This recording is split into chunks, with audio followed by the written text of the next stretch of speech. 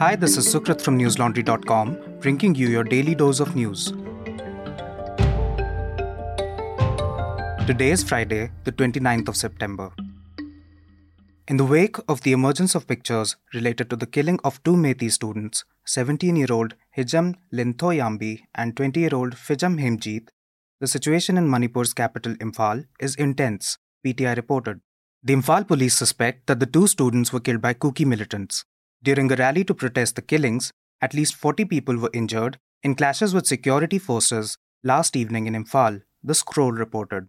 As protesters marched towards the ancestral home of Chief Minister N. Biren Singh, the security forces reportedly opened fire at them. Reports said pellet guns were also used on the protesters. Another mob also tried to storm the Chief Minister's ancestral home, but the security forces managed to disperse the mob before they could enter the house. Several organizations called for a statewide bandh in Karnataka today over the Kaveri River water sharing dispute. The Kaveri Water Management Authority had planned to release 5,000 cusecs of water each day for 15 days to neighboring Tamil Nadu amid a water crisis in both the states. Protests broke out in Karnataka after the Supreme Court refused to interfere in the matter on the 21st of September.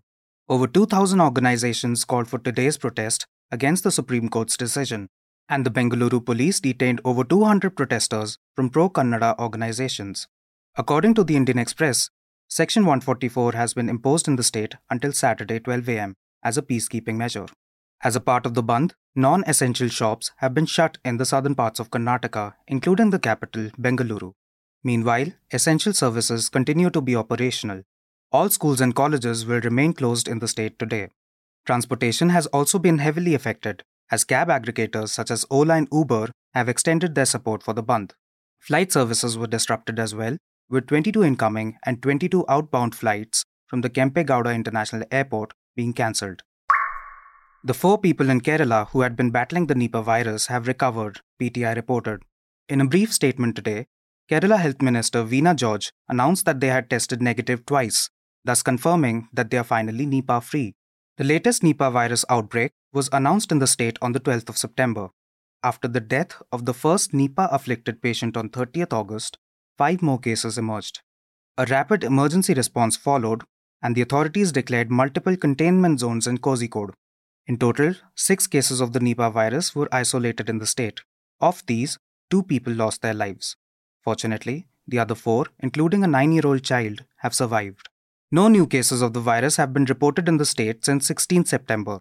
The containment zone restrictions have been lifted as the state returns to normalcy. Today, Delhi Chief Minister Arvind Kejriwal announced his government's winter action plan to curb air pollution. At a press conference, he said that the pollution levels in the capital have declined due to initiatives like the introduction of electric buses and the EV policy. The Chief Minister said that as a part of the winter action plan, the PUSA biodecomposer will be sprayed on 5,000 hectares of farmland this year, against 4,400 hectares last year.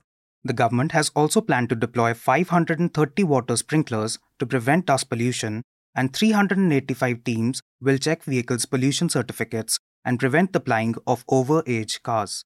Kejriwal also pointed out that burning garbage in the open is banned in Delhi. He said, this year, over 600 teams will monitor its implementation. He also urged people to download the Green Delhi mobile application and report any pollution-causing activity to the government. Listeners, in our report titled, Kuki Groups Demand Union Territory Similar to Puducherry, File Sent to Amit Shah, my colleague Shivnarayan Rajpurohit has found out that Kukis or militant groups demanded a union territory similar to the administrative setup of Puducherry. These groups, which signed a ceasefire agreement with the Manipur and central governments in 2008, believe a separate administration for their community is the only way to resolve the unrest between Metis and Kukis in Manipur. For further information, read the full article on our website, newslaundry.com. We are able to bring you stories like this only because we are an independent news organization. We don't rely on ads, just you, our subscribers. And if you aren't one already, head on to newslaundry.com/subscribe and choose a subscription plan of your choice. Our subscription starts at 900 rupees a quarter. A suicide bombing in Pakistan's Balochistan today has claimed the lives of at least 52 people and injured over 58, Reuters reported. The attack took place near a mosque in the Mastung district, where people had gathered to celebrate Prophet Muhammad's birthday. Deputy Inspector General of Police Munir Ahmed said, and I quote, "The bomber detonated himself near the vehicle of the Deputy Superintendent of Police," unquote.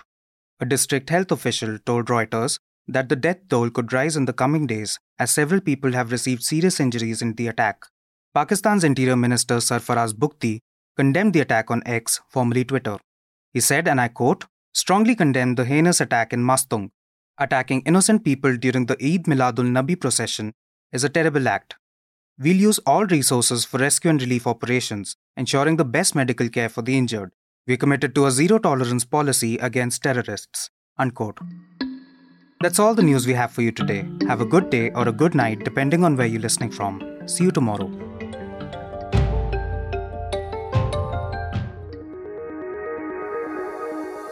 News Laundry is possible because of our paying subscribers. We don't run on corporate or government ads. You too can be part of changing the news model. Go to newslaundry.com/subscription. Be a part of the community that pays to keep news independent. For the smoothest News Laundry experience, download our app. Watch our shows, listen to our podcasts, read our reports. Stay informed.